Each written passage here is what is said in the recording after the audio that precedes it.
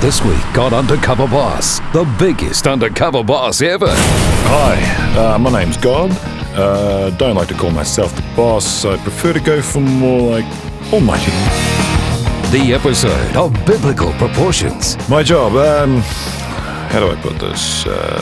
Creator and sustainer of the universe? Yeah, it's a tricky job.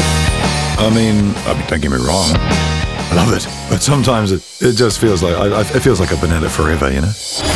Look, if he really cared, he would do something. And I'm actually going down to the factory floor, as it were, to go undercover. Are you serious? And you'll never guess who he'll be posing as.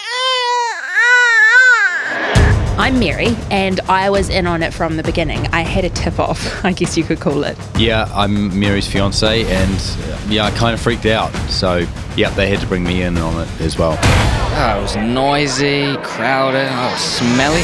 Yeah, there were lots of people in town and nowhere to stay.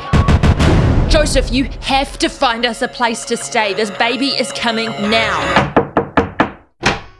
Oh, come on, man. You can't recommend any place in town that might still have a room? It was unreal. I couldn't believe it. This was him. Oh, he's so cute. Oh, he's gorgeous. Why, thank you. I've got to be honest with you, though. I had no idea that experience was going to be so demanding. Like, physically exhausting.